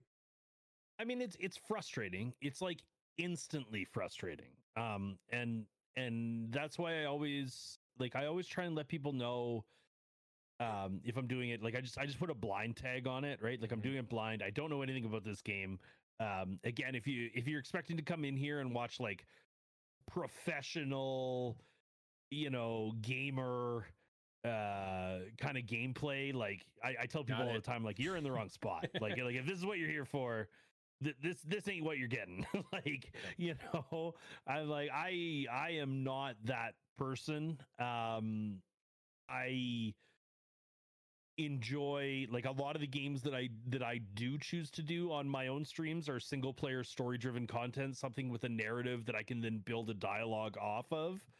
I like to make lots of really bad jokes, dad jokes, lewd jokes, jokes that you absolutely could not repeat to your grandmother. Like that's, like dry, cynical, like humor, that sort of stuff. Like that's my style of humor. So a lot of times, like, like with stuff like that, I just tell people, I say, hey, you know what, like, I don't care if you want to give me like tips and tricks, be vague about it. If I am really looking for someone to kind of say, okay, first you go here, go 2 miles down the road, then hang a left, and then go half a mile and hang a right, that sort of stuff. Like if that's what I'm looking for, I will express that. How do I deal with it is, I tell my mods to be jerks, really. We actually had like I have a really good team of moderators who I have kind of hand selected to assist me, and I tell them, and I've told my moderators this, and I honestly hope that other people who are streaming have meetings with their moderators and they tell them this exact thing right here. So ears on, guys, here we go. Tell your mods that to just act. Like if a situation arises and something needs to be done, and they're like, I feel, one of the worst situations that you can find yourself in is a situation arises and something needs to happen and your mod freezes, or somebody freezes and doesn't know how to respond to it and just goes like, oh, what do I do? What do I do? What do I do? Just, I told them this, and I told them this over the weekend. I said, just act. I said, in front of everybody on camera, I will back you up 100% no matter what. If I truly feel that what you've done is incorrect, or if I would like to see a different action taken, we will talk about it in private after the fact. Yep. But in front of everybody, I will support you because you are my mod team and you are here supporting me. And therefore, I will be here supporting you, because that's the relationship that we have, and that's the relationship that we need to have, at least in front of everybody. If something needs to get addressed or changed or something like that, again, it can be done in private between the two of us. Yeah. It's better to have the situation taken care of immediately than all of a sudden somebody comes in and it just progressively gets worse and worse and nobody does anything. And now you're stressing out. You're building that extra anxiety that's completely unneeded. And your mod team, you look at them and say, why did I give you a moderator position if you're not going to utilize it properly? And that is 100% true. And it's not even, I mean, you have amazing mods. I have an amazing mod. I keep myself with one mod. But even for something like tonight, the last thing I wanted to worry about was a situation arising. So I even reached out to Virus and I said, hey, if something happens, can we add you as a mod? because I've seen the work that he's done with you and how quick he is on things. Good. Yeah, he's good. He is damn good. Yeah, so I've reached out to him and I said, hey, if something arises, can you take on this role? Because I trust you enough to be able to just do what needs to be done and completely take it out on my hands. That way I can now have 2 moderators that I 100% trust, and it's less stress on me. And if something does happen, to your point, if something does happen that I don't like, or somebody comes and complains or causes more of an issue, we'll deal with it later. Yeah. I would much rather deal with that type of stuff in private than have to deal with it during a stream. And now it causes more problems, lost viewership, people, just it causing problems, which is dangerous. Oh, absolutely. Yeah, no, like I said, anybody, like, as you grow, as you get bigger, as you start getting more moderators and that sort of stuff, like I said, tell them to be cutthroat, tell them to be assholes. And so what I have is I've made, I think it's about a 4 or 6 page document. I wrote it up in Word. It's called Wins Moderation Guide, and I have it pinned in the officer channel. And whenever I get like a new mod or anything like that, I say, there's a document in the Discord. It's pinned in the channel. I would like you to download it. I would like you to read it. I would like you to ask questions and ask for clarification if there's anything you want. I don't mind sharing it with other people. If anybody's interested in wants a copy of it, you could edit it and change it to your own liking if you want. Just ask me and I would be more than happy to send it out to you. But one thing that it says right at the very top of that thing is that it's a living document, and that it is going to be constantly changing, and that it is going to be constantly upgrading, because the world of content creation is constantly changing. And as a content creator, and in order to limit the anxiety of content creation, especially, and the craziness that comes from content creation, is you need to be able to adapt and grow, and you need to, bend like water kind of thing, right? And be able to evolve and change as things change. Vash actually had a good question. It was mostly answered in chat, but I think it's something that we can address here too, is people who have higher follow counts but average a 5 to 10 viewer. So there's 2 different pieces to that, just to answer your question, Vash. So it could be, like they mentioned in chat, a follow for follow thing. But it could also be where you have, it goes back to our conversation about percentages. You're not going to get, just because you have 3,000 followers doesn't mean that you're going to get, 100 people in your channel. I mean, look at the top streamers. They have, they could have 4 or 5 million people following their channel, but they could average 300-400 people per stream. Because, as somebody who also views streams and doesn't just stream my own content, I also watch other people. I can't be in everybody's channel. So I follow, people who I enjoy. And I guess I could say one of those few people who will only follow people that I enjoy, and I will remove people that I don't enjoy. Some people just follow people and just never go back to their channel. It happens. So it could be one of those 2 situations. One more situation that is actually fairly common but kind of gets overlooked is people who start up a channel and get a bit of a following and then have to take a break for whatever reason.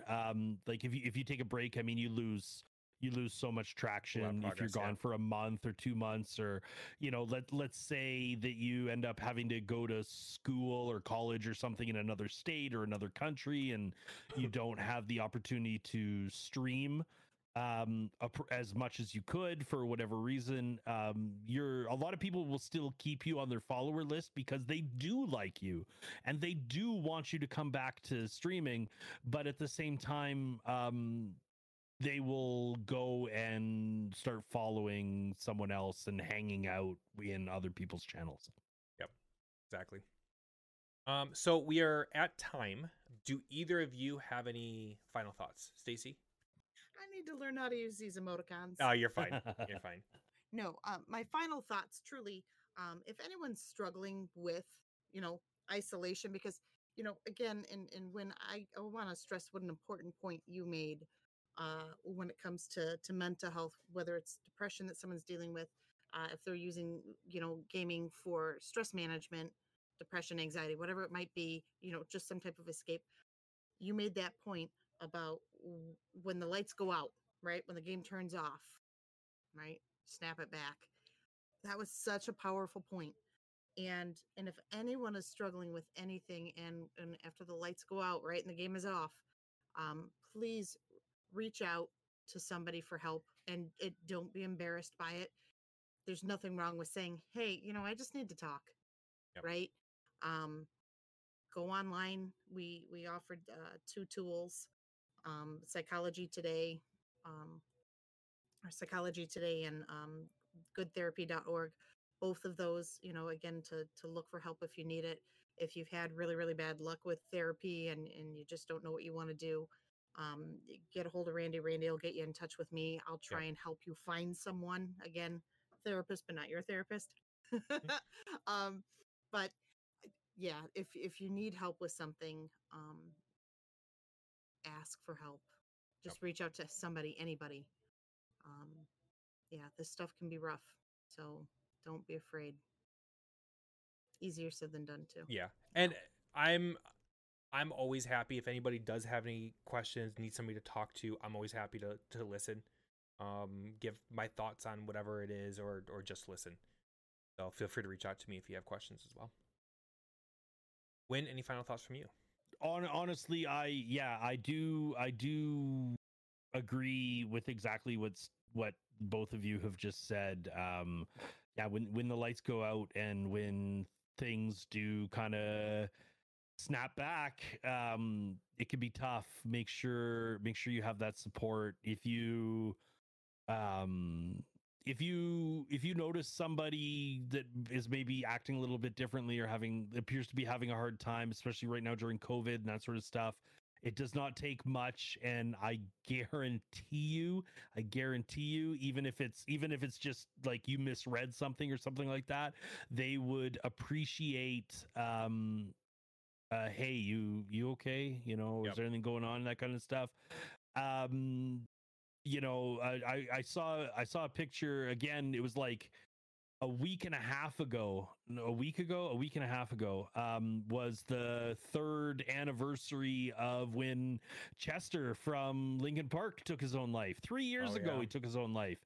Heartbreaking. Again, that's a guy who got me through a lot of stuff in my teenage years, just listening to Linkin Park and that sort of stuff.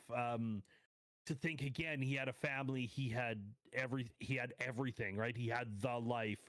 Robin Williams, right? Yeah. Took his own life, right? And it was funny because the caption on the picture that I saw of Chester, it said, "It's scary what a smile can hide." And you know, when I think back to Chester, when I think back to people like Robin Williams, it is terrifying to that some of the outwardly happiest people you've ever met, like you don't know what they're going through on the inside, and you don't know what they're trying to hide from you, because maybe they don't want you to feel what they're feeling. You know what I mean? It's a tough, mental health is a tough thing, right? The brain is easily the second most important muscle in the brain, second, in my opinion, second only to the heart. And it is by far like probably the most like awkwardly powerful, you know? And it's one of those situations where like you have all this power, and the power can be used for good or it can be used for bad. Let's work together, my friends. Let's reach out. Let's try and help each other and spread love and make sure that everyone's doing okay, and try to, especially right now, even though we have to be socially distant. Like I said, you can stay 6 feet apart and still send a text message. You can stay 6 feet apart and still make a phone call and just talk to someone and say, hey, you know, you doing okay? Like, I haven't chatted with you in a bit. You know, just find out what's up. Ask them how their favorite ball team's doing. Yankees are killing it, by the way. Oh, God. Yeah, no, we can't do that. Sorry, Win. We're done. Oh no, We're I'm done. out. I've been disconnected. You've ruined it. Let's cut him off. Yeah. It's amazing what a single reach out can do for a person. One person reaching out and saying, even if it's just, I hope you're okay. Or, hey, I'm here if you need to talk. Even when that person says, no, I'm good, thanks, it could still make a big difference because it shows that somebody out there cares. And somebody who's going through a lot may think that nobody cares. And that one person can completely save a life. Absolutely. And I think when you made a really great point, and even to what you were talking about with the people that have it all, right?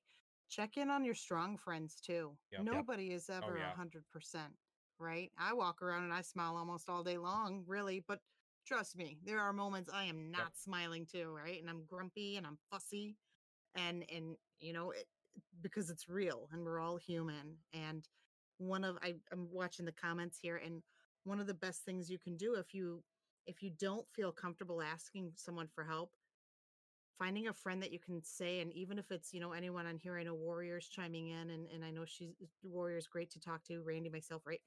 When we've all put ourselves in this position because we care, right? And just saying, even introducing it as, hey, do you have a minute? I've got something on my mind. Because not everybody's willing or comfortable to say, I need help. But just simply saying, do you got a minute? I've got something on my mind. Or for those that want to check in on somebody, how you doing today? And if they're like, oh, I'm fine. No, really, how you doing? Right? Yeah. Randy, I've done that to you. Oh, yeah. I'm great. I'm like, yeah, no, really, how you doing? Right? And ask open-ended questions. I'm going to sound like a broken record because you're going to hear me say this almost every single month. Ask open-ended questions. Those are one of the greatest gifts we could ever give to a friend or to a stranger. Open-ended question. Allow them time to answer something other than yes or no. Right? That's that is everything. That is everything. Just in life. Like that's not dead ass specific to mental health. That's not dead specific to content creation. It is just that is just a life pro tip right there. The more open-ended questions you can ask, you'd be surprised at the conversations you find yourself getting into. And it's wicked. It is wicked. They can be life-changing.